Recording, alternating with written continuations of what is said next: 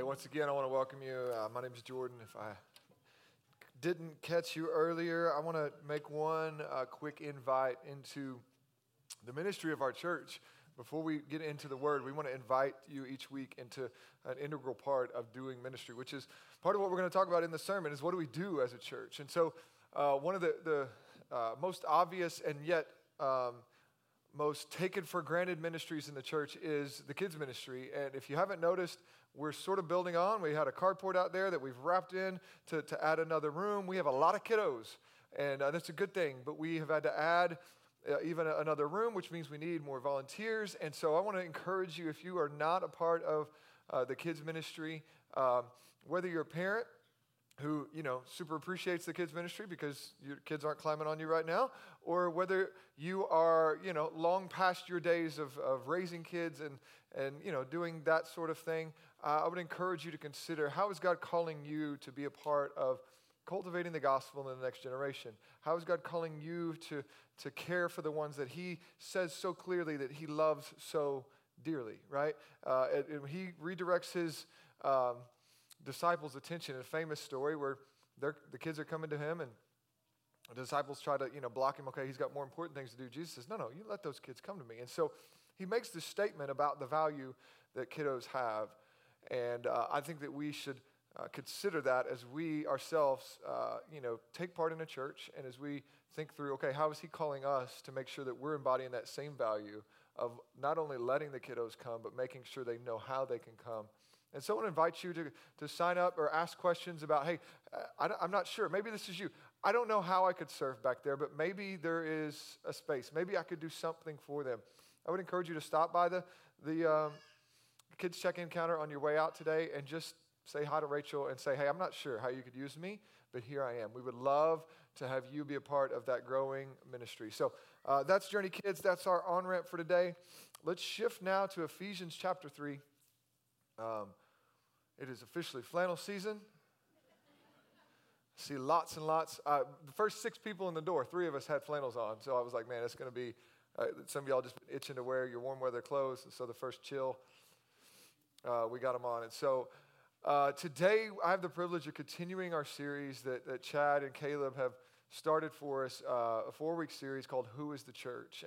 And today we're going to look at a large portion of Scripture from Ephesians 3. We're going to move through it quickly and draw some high level, some kind of big picture points out of it, and then we'll wrap up with a couple of other really poignant passages as we wrap up today. But so we've talked about God making for himself a people, and then there's always been that emphasis on this is a people. Right? And that God made us to be a part of a kingdom or a citizenship where we're in submission to him and we're a part of this people. And then, Chad set us up with that. And then Caleb talked to us about how it's not just about being reconciled to God, which is amazing, but we're also reconciled to one another and that we're a people in community with one another. And so as we continue to look at this question in this series, who is the church? I want to go to a bit of an obvious question. When you're getting to know who someone is, what's one of the first questions you ask when you're getting to know someone new? You want to know what? What do you do, right? What do you do? What's your job? And listen, I push back against that a little bit. Like we want to make sure that we're not settling our identity in our job.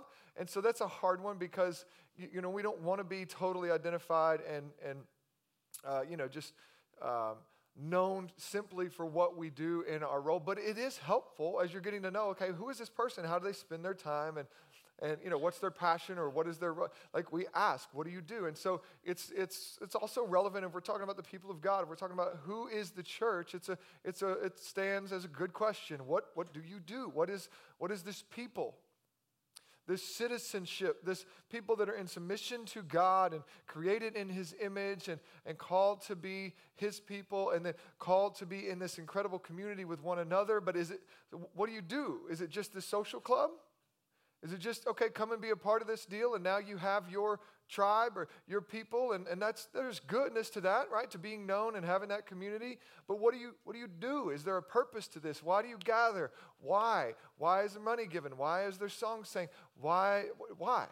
Right? What do you do? So that's what I want to look at today.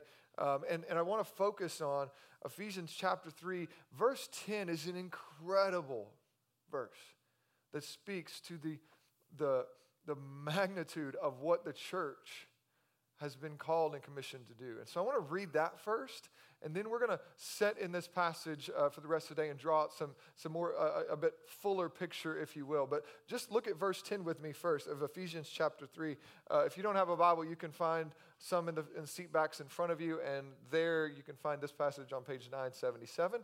If you don't have a Bible, we'd love for that to be our gift to you. Take that home. If you know somebody that doesn't have a Bible, take that home to them.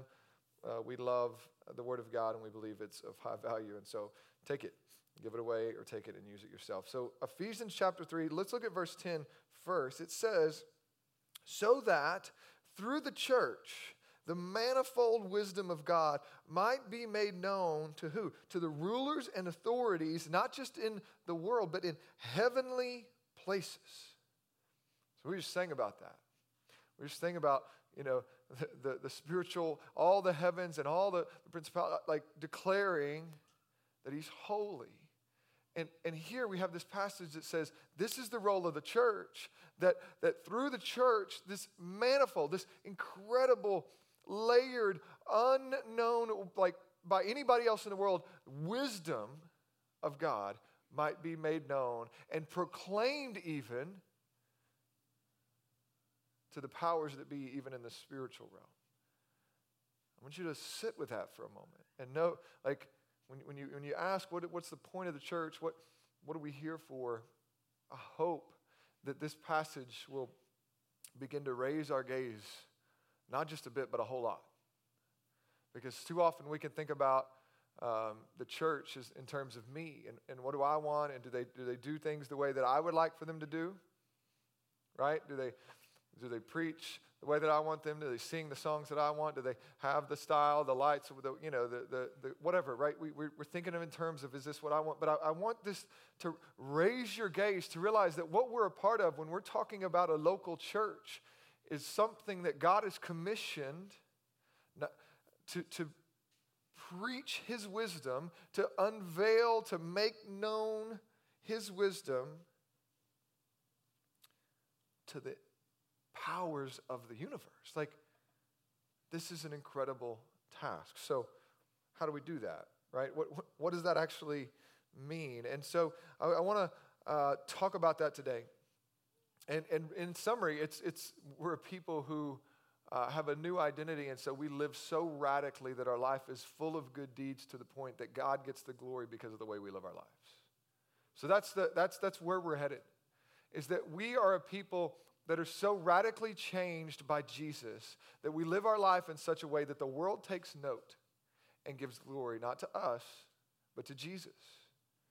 But how? So I want to fill in the backstory just a bit. As any good documentary, you're celebrating, documentaries get made about people who have done incredible things, right? But before you can appreciate somebody who's done incredible things, it's helpful in any good documentary, you're going to know a little bit about their backstory, a little bit about how they got there, how they became the person that they are. And so I want to do that a bit with the church today. And I think Ephesians chapter 3 is just chock full of that. So I want to really read it in its entirety, and we'll pause and make a few observations as we go. And then we're going to end with looking at the real practical how. What does this look like for us to embody this to the world? So let's just read this. Again, we'll pause at certain points and make some observations, but we won't go verse by verse as we normally do. So there'll be portions of this that we don't address today, but we're going to kind of look at it as a big picture. So verse 1 of chapter 3 says, for this reason, all right, so right there we gotta stop and go, okay, what reason, what is he talking about, right? Because we can't just start a chapter going for this reason. Clearly he's referencing something that he's previously taught. And if you'll just look back go 3 or 4 verses sooner in chapter 2, verse 19, and we could keep going all the way back, but for the sake of time, we'll just go to 19. It says, so then you are no longer strangers and aliens, but you are fellow what? Citizens, right? Chad talked about that. And with the saints and the members of the household of God, Caleb talked about that, right? Built on the foundation of the apostles and the prophets, Christ Jesus, himself being the cornerstone, in whom the whole structure being joined together grows into a holy temple in the Lord. This is the church. In him, you are also being built together into a dwelling place for God by the Spirit. So what is he saying? He's saying, this is the church. So when he says, for this reason, I, Paul, a prisoner of Christ Jesus, on behalf of you, the Gentiles, and he's going to go into this whole deal that we're about to look at. But what he's talking about is because Jesus is making for himself a people, and those people are the new temple. This is profound, and we've had, like I said, previous two sermons have kind of walked us through that, but this is what this is built on, that we are now the people being built together into a dwelling place for God by the Spirit. So that's what's in view. That's the context, is the church, the people of God being brought into reconciliation with God himself and then with one another and living life and having what we're going to see today is a common mission with one another. Let's just say from the get-go, the best breeding ground for conflict and disunity and fussing and fighting is a people without a mission. A people without a mission will find reasons to fuss and backbite and to call out and to criticize.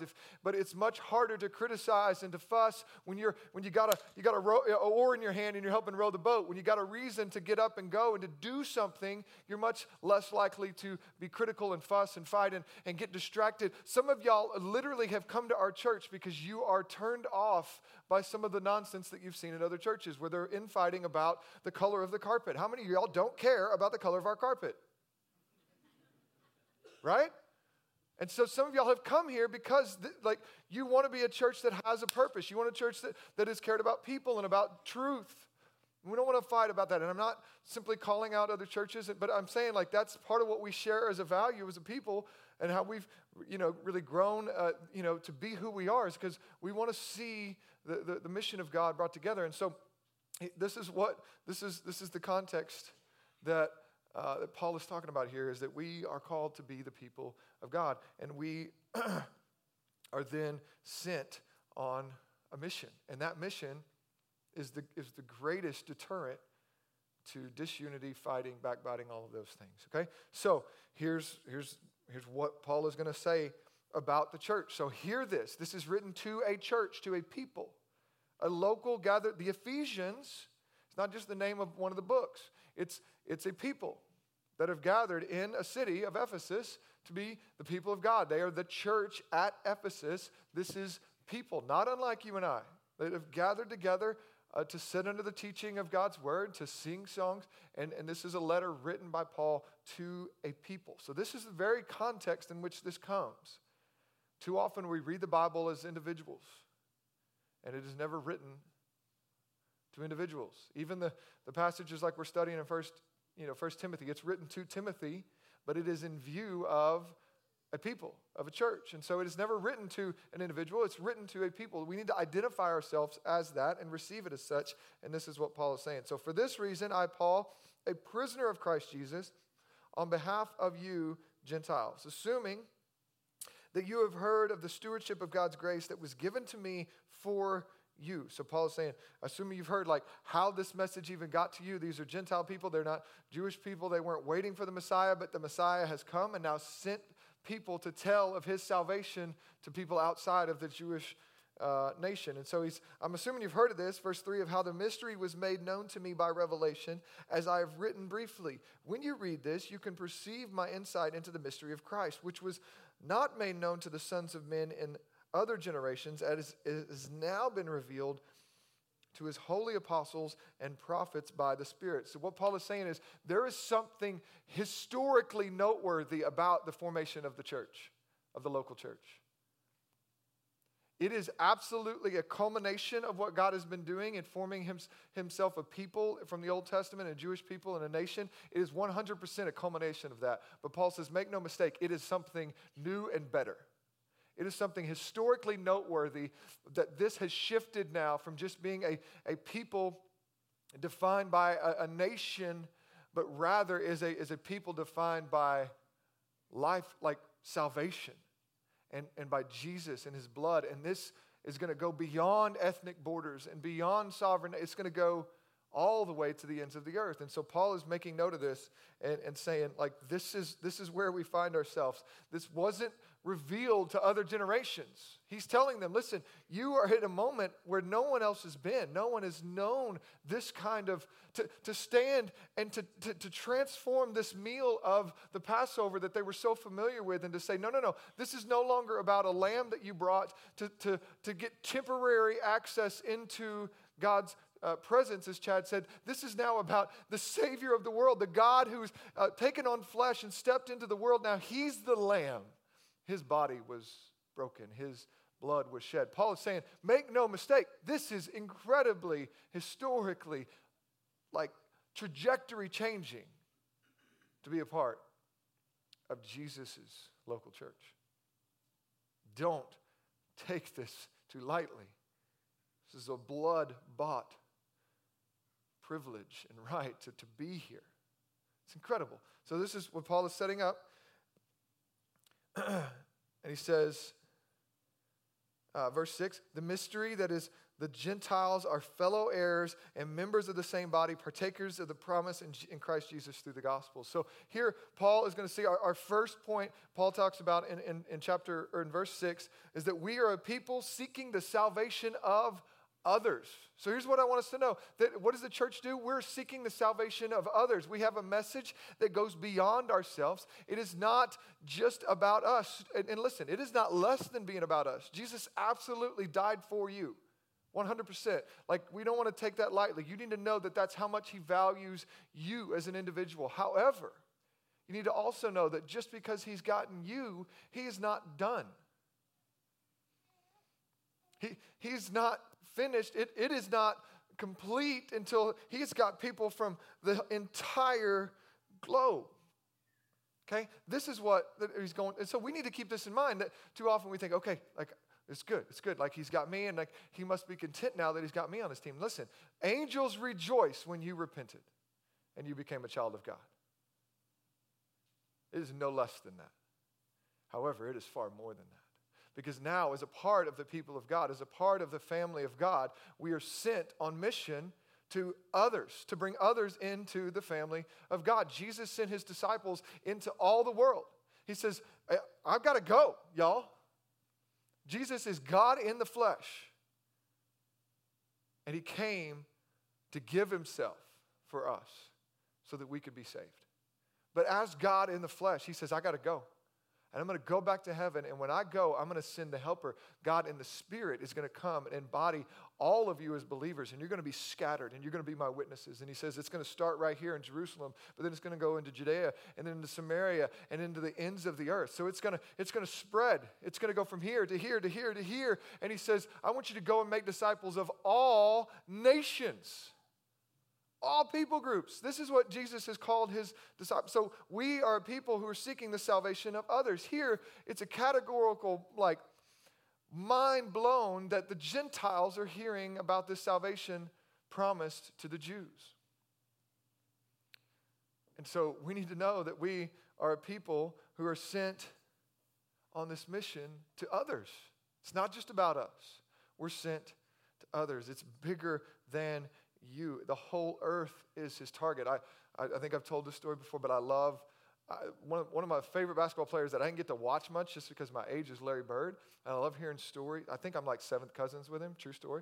But never got him to a family reunion or anything. But there's some blood there. I just didn't get the basketball genetics. So, but I love hearing stories about him calling his shot. Telling guys, hey, I'm going to catch it, and I'm going to dribble to the elbow, and I'm going to shoot it in your face. And he would do it over and over again. You're just like, it seemed as though basketball became boring to him unless he did stuff like that. He was so good. Unassumingly good, right? Awkward as all mess, but like just deadly. Called his shot. I love it. Jesus, in a sense, has called his shot. He has told us where he is going. He has told us where his message will be proclaimed. And guess what? He's laughably better and more effective than Larry Bird. He will get his mission accomplished. He tells us, Matthew 14, he says, listen, when the gospel's preached to all nations, then the end will come. Some people get so freaked out and fighting and whatever and wondering about when is the end going to come. And here's what he says, when my mission is complete, I will come. So guess what? He ain't here. The mission isn't complete, so go. Like, instead of worrying about, well, is it this sign or this sign? And I don't know. Have you heard if this guy becomes president, he's got to be the Antichrist. I am sure of it, right? And like, we got all these things. Did you take the vaccine? I think that might be the mark of the beast. Right? And we get all spun out. I don't know, is it this? And Jesus is like, listen, when I get my people, I'll be back to get my people. So guess what? We're still here. It means he ain't got all of his people. And who does he want to get his people?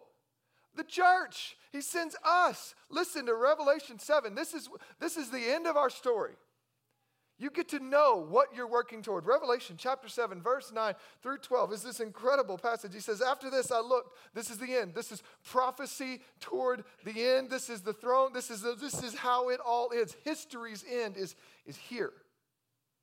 After this I looked, and behold, a great multitude of people that no one could number, from every nation and from all tribes and peoples and languages, standing before the throne and before the Lamb, clothed in white robes, with palm branches in their hands, crying out with a loud voice, salvation belongs to our God who sits on the throne and to the Lamb. And all the angels were standing around the throne and around the elders and the four living creatures, and they fell on their faces on the throne and worshiped God, saying, Amen, blessing and glory and wisdom and thanksgiving and honor and power and might be to our God forever and ever. Amen. The church is about others. We're sent. It's not just about us. It's about others, right? So that's the first thing we see. We're going to go on. Verse 8 shows us that these others are a bunch of unlikelies of this gospel. Verse 7, he says, I was made a minister according to the gift of God's grace, which was given to me by the working of his power. So Paul's saying, I didn't become a pastor preaching to these churches, starting these churches because of my own merit. He says, it's only by God's grace. Verse 8, to me, though I am the very least of all the saints, this grace was given to preach to the Gentiles the unsearchable riches of Christ. So listen, who are we as a church? Like, what do? We're a bunch of unlikelies. That means the church is not made up like a social club would be of people who share, a certain value, like-mindedness, whatever. No. We're a bunch of unlikelies. Paul is saying, I am the least likely because I was an enemy of the church. If you know Paul's story, he once was Saul, and Saul was literally chasing down Christians to kill them and persecute them. So if you're thinking of building a church, you're thinking of putting together a people that will represent this Jesus. Who's on the top of your list? Not the guy killing people that represent Jesus. Generally speaking, that's not who you're going after. But that's who Jesus goes after, and that's who Jesus commissions to go and tell other unlikely people about this gospel. Listen, this is all throughout the scriptures if you'll read it. The story of Jonah, it's a famous story. Yes, he got swallowed by a fish, but the big idea is that Jonah got swallowed by a fish because he didn't want to go do what God told him to do. You know why? He didn't want the Ninevites to be saved. God tells him, go preach to Nineveh. He's like, I hate those people. And not just like the way we hate a sports rival, but more in the way that we hate ISIS. Because we hate what they do. The Ninevites were a terrorist-like people to Jonah's people. Honestly, he had good reason to feel what he felt. And he says, man, God, I know you. You're really good, and you're kind, and you'll forgive those jokers. I don't want that. That's why Jonah runs. And guess what? God gets his way. Jonah turns his butt around, not voluntarily, and he goes and preaches to the Ninevites. A really simple message, almost a begrudging message. All right, God, you want me to tell them you'll forgive them? Hey, guys, you're all going to die if you don't repent. And God forgives it like they repent. Those are unlikelies. Nobody drafted the Ninevites to become a part of the people of God. And yet that's who God goes after. This is a story after story. Paul is one more unlikely in the list of unlikelies that Jesus has already filled to the max. John wrote story after story after story. That's the book of the Bible that we've been preaching through and we'll go back to in just a couple weeks. And he tells us story after story after story. And he says, hey, y'all, I couldn't even write all the stories.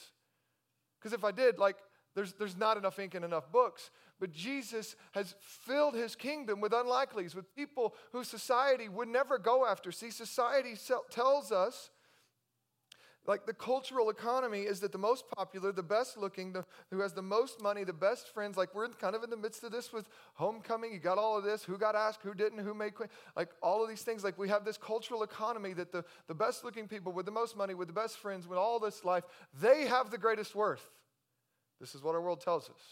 Functionally, this is how we operate. Not in the kingdom. Not with God's people. See, we're a people sought not based on our status and worth. It's not why Jesus saved you. If you believe that, you've not experienced the grace of Jesus. So we don't define each other by that. Jesus James, Jesus' half-brother, strongly forbids favoritism in the church. He says, hey, you're the people of God. Don't you dare treat the wealthy person with status better than the homeless person when they come into your church. That sounds really good. I want you to think about it. Somebody who everybody knows has got some money, they walk in here, ooh, did you know so-and-so's here? Did you see so-and-so? See so-and-so? You better go say hi to him. Pastor, did you see so-and-so's here? You better go say hi. Just want to make sure you know. And usually that's people with status, position, money. James says, don't you dare do that. Give them a chair, give them a spot, make sure they're taken care of. Meanwhile, the homeless person, the person with nothing to offer comes in and you don't do. No. That's not what the people of God do because that's not how we're defined. That's not who we are. That's not how we were treated. So that's not how we treat others. This is our backstory. This is who we're formed by. He says, you better give the person with nothing to offer this place just as much honor and glory as the person who could fund our building campaign. It's not how we operate.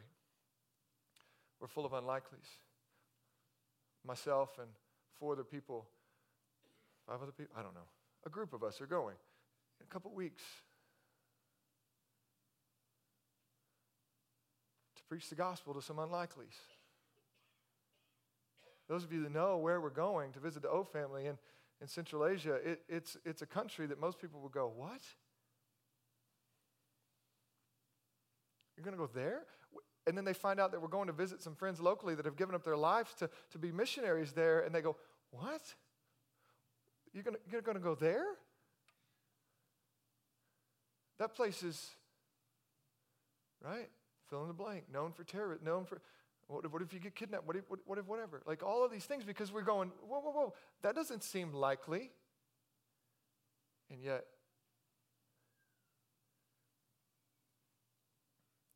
Revelation 7 says there'll be people from that country around the throne. Go tell them. Go tell them. This is a gospel value that defines the people of God. Verse 11 through 12 goes on to talk about this, us being a people with a new identity that transforms how we see life and even suffering. Okay, verse 11 says that this was according to the eternal purpose that he has realized in Christ Jesus our Lord, in whom we have boldness and access with confidence through our faith in him. Now listen, here's the deal. If you look around at the world's efforts and what everybody's trying to do, at the root of it, at the root of so much nonsense and the pictures you see on Instagram and the posts you see on Facebook and the people's job, trying to drive, up the job chain and get this, get that, status this, at the root of all of it, guess what it is? Insecurity. Insecurity. We don't feel like we have value unless I could post this picture. Unless these people, unless I have this size of waist, unless I have this amount of whatever, right? It's all driven by insecurity. And here's what he's saying. The people of God are no longer driven by insecurity, but rather by boldness and access to the King of Kings. And that leads to confidence through our faith in him. We are people with an identity that has been transformed. Boldly approaching God because our identity is no longer fragile and performance-based.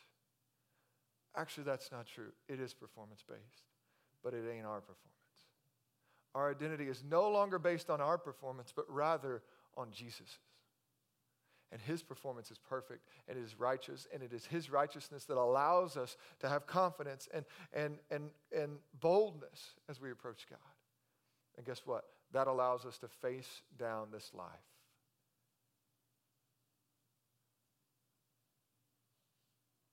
Steadfast, with firm footing. Because when you're defined and driven by the insecurities of your own flesh and you're trying to get validation from the world, when those things don't go your way or when suffering comes, you're devastated.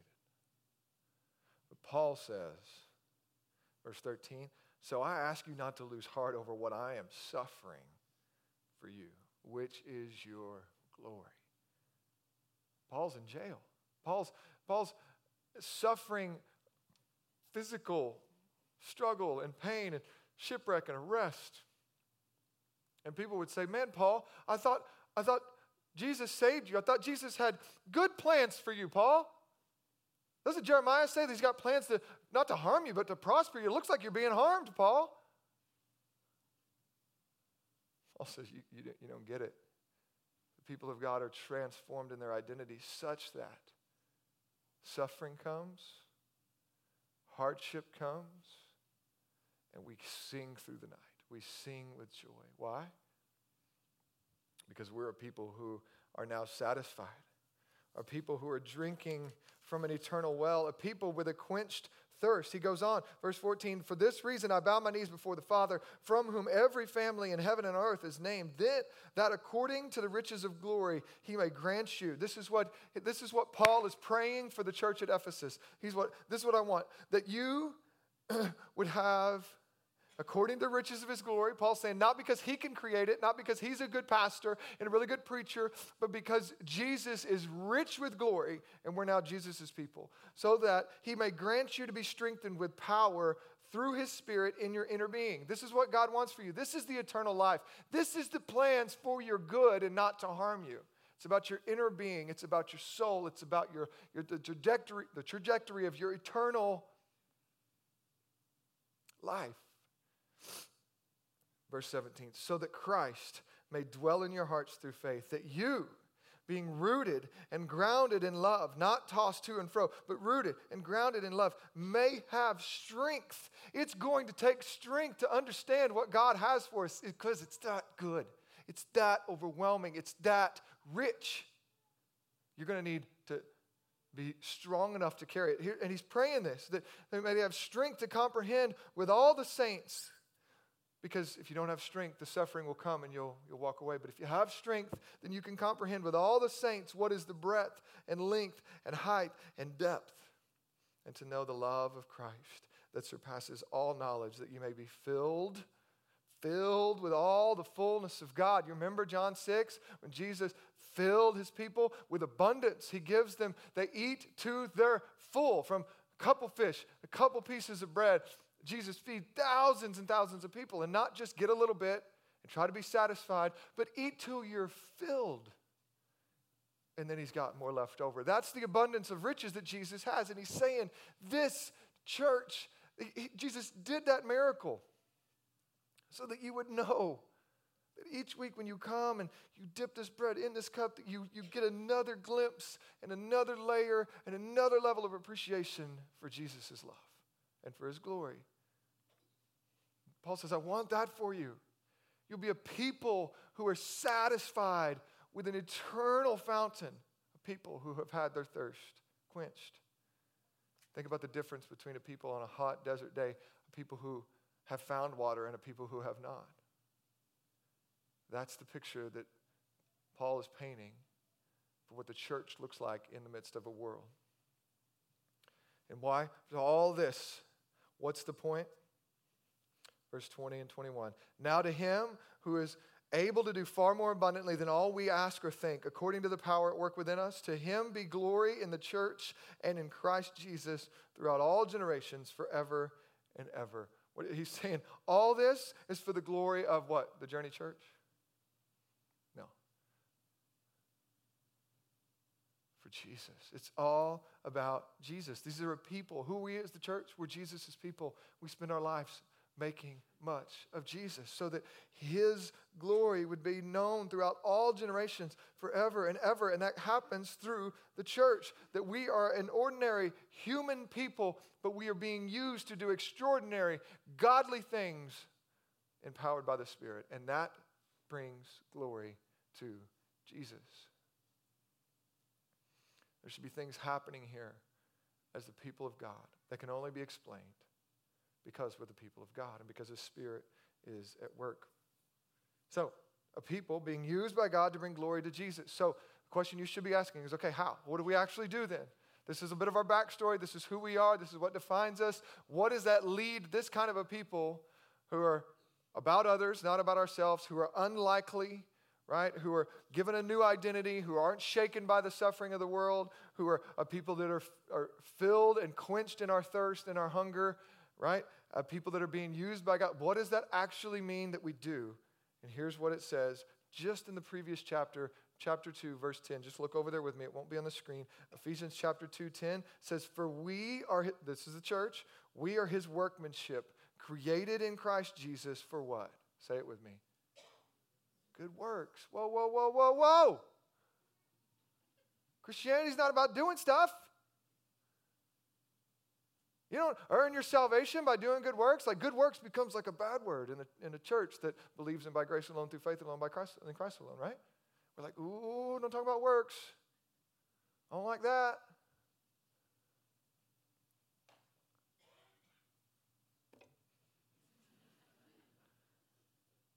Like, you got to do something with that. Created the church not just to be like, cool, we're in the social club. We got our stuff now. Like, look at us. No. He says, y'all got work to do. There's work. We're created for something. You're created to be like to do something. My daughter and I were headed to town. I was working on plumbing stuff. So it was like the third time I've been to town. I don't know if that's how y'all do plumbing. I've never just had one trip to the store. I hate plumbing. I think plumbing and drywall will be a part of what you're doing in hell. And there'll be stores that you have to go to get the fittings that you're trying to, like. So I think this was the second trip to town, and we're coming up Market Street, and I see, on the other side of the tower, I see a woman, like, doing one of these things, and I was like, well, this is odd. I don't know what's happening. And I start to, like, draw my daughter's attention to it, and then I get on around, and I see it's a whole class of women. They're doing some kind of a fitness deal. And I was like, oh, cool. She's not by herself. I didn't feel as bad. If it was just one gal, I was going to be like, man, I'm kind of impressed, actually. Like, you're just that bold. You just go out there and do it. But it's a whole class, and they're doing fitness stuff. And it was interesting, and, you know, I'm sure there's a strategy with that. And it was a beautiful day. Like, it was cool. Like, all right, I get it. You're part of a class. But it got me thinking. It's interesting, the stuff that we do to exercise our bodies. Because, and I wonder what, like, I know that God's sovereign. God's not surprised by our level of technology. He's not surprised by our economy currently and all of those things. He's not surprised that we are a sedentary culture. However, it's interesting. We have all this scientific evidence, all this people saying, like, hey, guess what? If you just sit all the time, it ain't good for you. Like, physically, mentally, emotionally, it's bad for you. Some of y'all have had surgeries and like you got back, like Steve Blandford here. He's like, sit up straight, y'all. Like, goodness, right? We're like, you can't, if you, like, this is not how we were made to, like, live our lives. Jacks you up. So what do? We have to join gyms and do exercise things to give our bodies a taste of what we're actually made to do. Because thousands of years ago, ain't nobody had to do that. You had to go to the well and crank that sucker up, right? And then carry that water all the way back home and to go kill stuff. And drag, like, think about what you killed. killed a deer? Some of y'all, you kill a deer now, you take your four-wheeler out there, your ATV, your side-by-side, your tractor, you go out there and you get that deer, you throw it in there. Man, it was hard to pull that deer up. Well, guess what? They said to drag that thing all the way back to camp. Right? They weren't at CrossFit pulling a rope, right? They're just pulling their dinner. God made our bodies to do stuff, to be active. You see what I'm getting at? And now because of the way our lives are set up, we have to find ways to get our bodies active. Otherwise, we're like, I hurt, and I'm sick, and more doctors should be saying, do something, because it's good. Anyway, that's an aside. But what that says is our bodies were made for physical work. And when you don't do that work, it has negative effects. Well, guess what? The church was made for good works. And when you don't do good works as a church, it has negative effects. You fight about carpet color, and you pick out the stupid words that the pastor said that aren't in the dictionary, and you fuss about them, and you go somewhere else because you don't have anything to do. But when you have something to do, your body feels better. Well, guess what? We're Christ's body. We're going to look at that next week. And Christ's body has a purpose. We're to be about good works. We're to do something. A couple verses as we end. Matthew chapter 5, Jesus tells a people, not individually, but a people, that you are what? The salt of the earth. Why does he say that? Because salt isn't just about flavor for them, it's about preservation. He's saying this world's decaying. That's the other thing. You drug that piece of meat back, you drug that animal back to the camp. Guess what? You can't just throw it in the freezer and eat it when you're ready. You got to make preparations. You got to preserve it. So what they do, they use salt. They push it down into the meat and get it down into the crevices. Why? Was it to preserve that meat? So salt is primarily a preservative in this time. There's flavor to it. Both applications are relevant for us. But as a preservative, it keeps the world from decaying. So Jesus is saying, this world is headed in a direction that was not my design, and it is going toward death and destruction. But my people, you're my people, you're going to be like salt that keeps it from completely decaying. That's what he's putting before. All right? And so he goes on to say, you are the light of the world.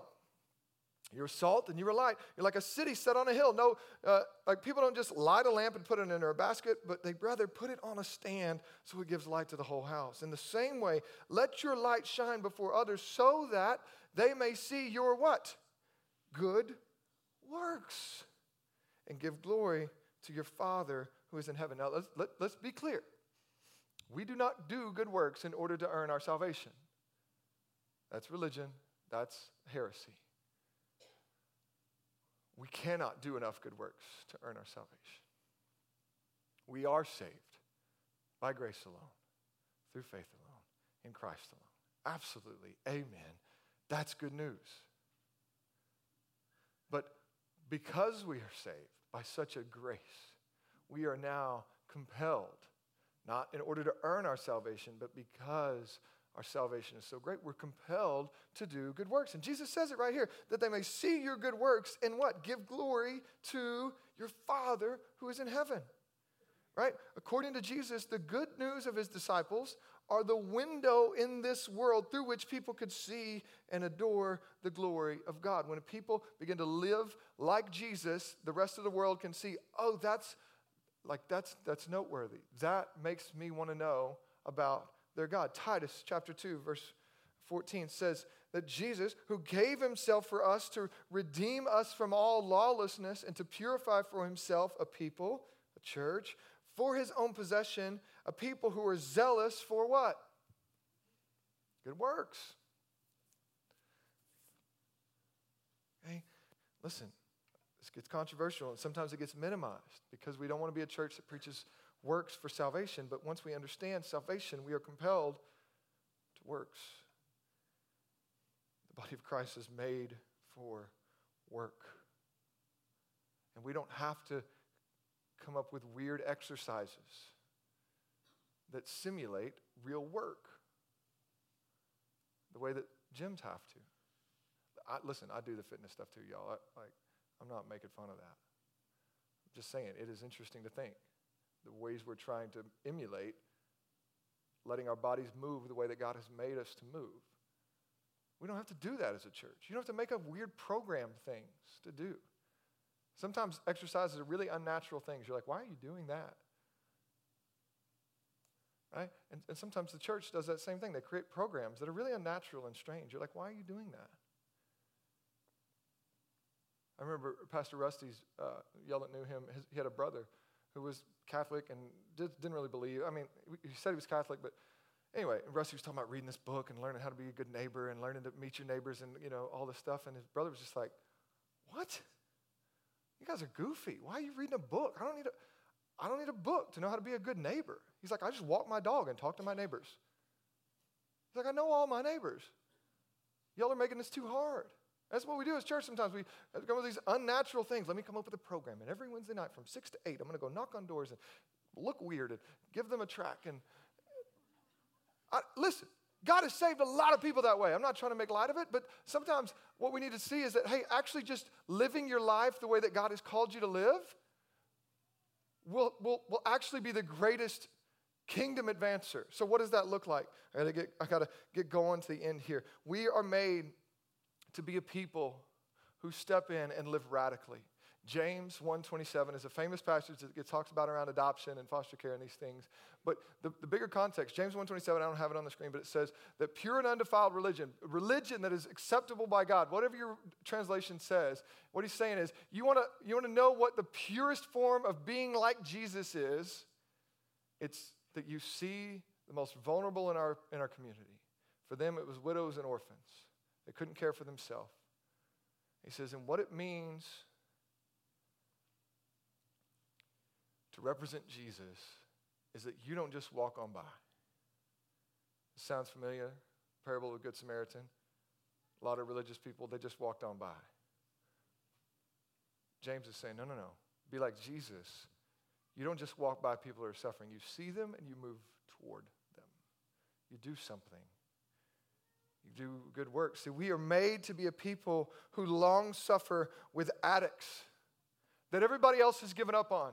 People who relapse over and over again. We stay with them.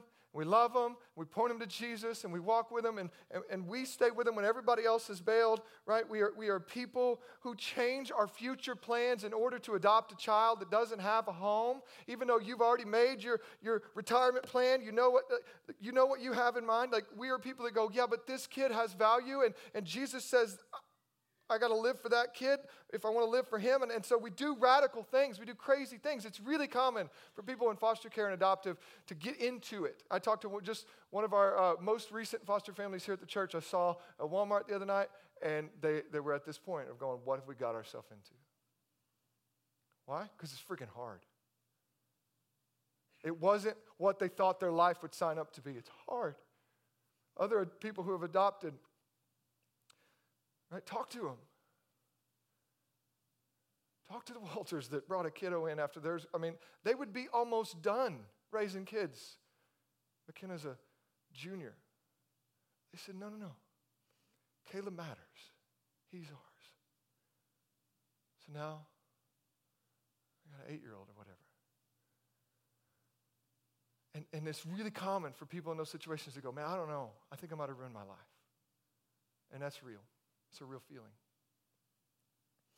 We, as God's people, go, no.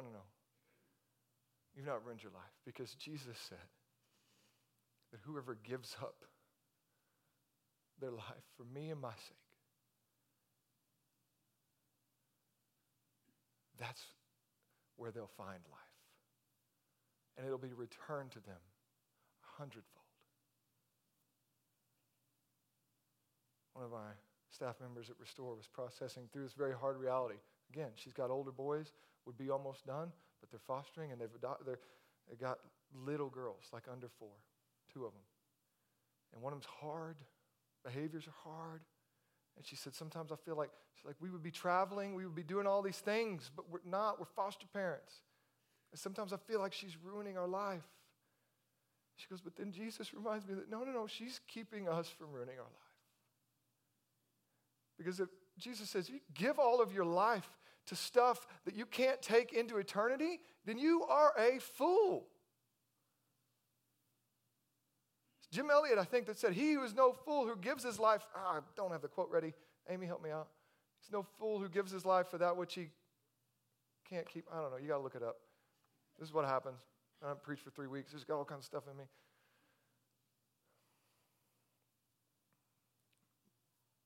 See, we're not operating on the same cultural economy as the rest of the world because we've been defined by Jesus. Right? So why do you care about the young woman who has a pregnancy that she hasn't planned and no one else? Why? Because Jesus cares about her.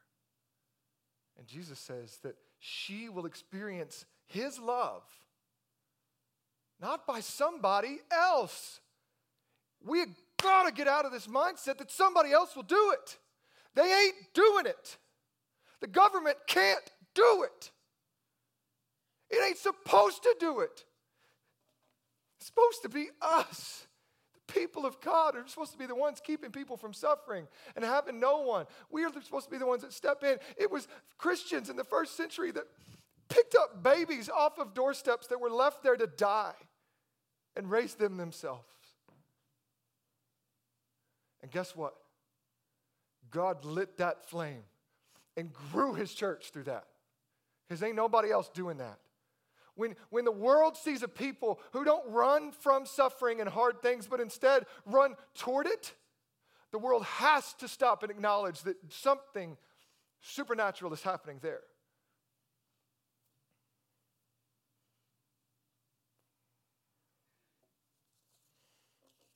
So we become a people who step in and toward people when the rest of the world is running away.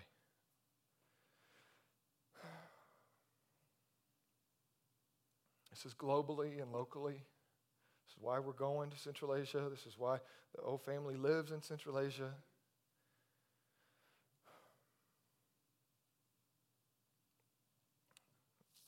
Final verse, John chapter 14. We'll get to this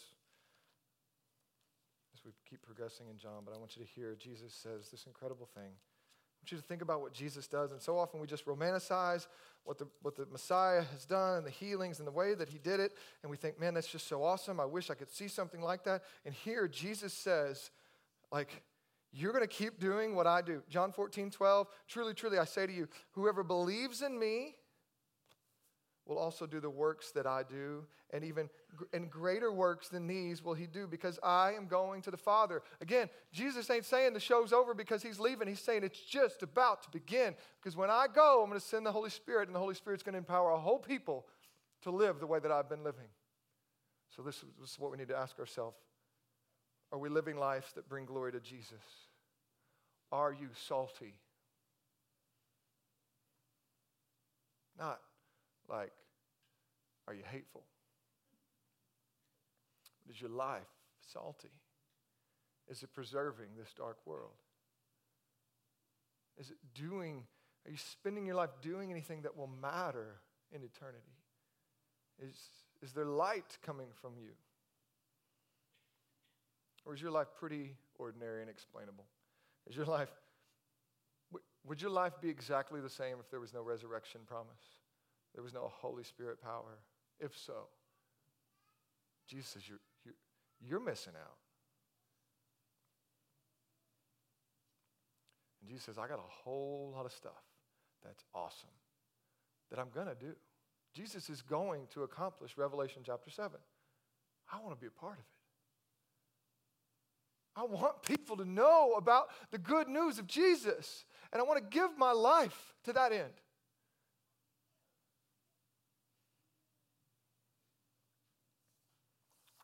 Let's pray. Jesus, save us from ourselves. Save us from becoming an inward-focused people.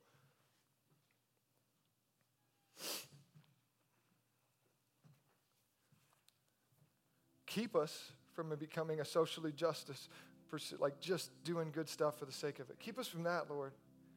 But man, call us out of our slumber as your people. I love this church. And I love the stories of lives that have been given over to you in a way that causes the world's head to turn. I love it, and I'm proud to be a part of it, and I'm really, really thankful. I pray that we would not be content, though, until we are seeing more and more of your love, our hearts are being strengthened through suffering, through staying put and staying the course, that through that, continuing to say yes to hard things and hard people, that through that we get to see and know and experience the breadth and the depth and the height and the glory of your love. Jesus, it's in your name we pray. Amen. Hey, y'all come do whatever Jesus tells you to do with us. Pray with me.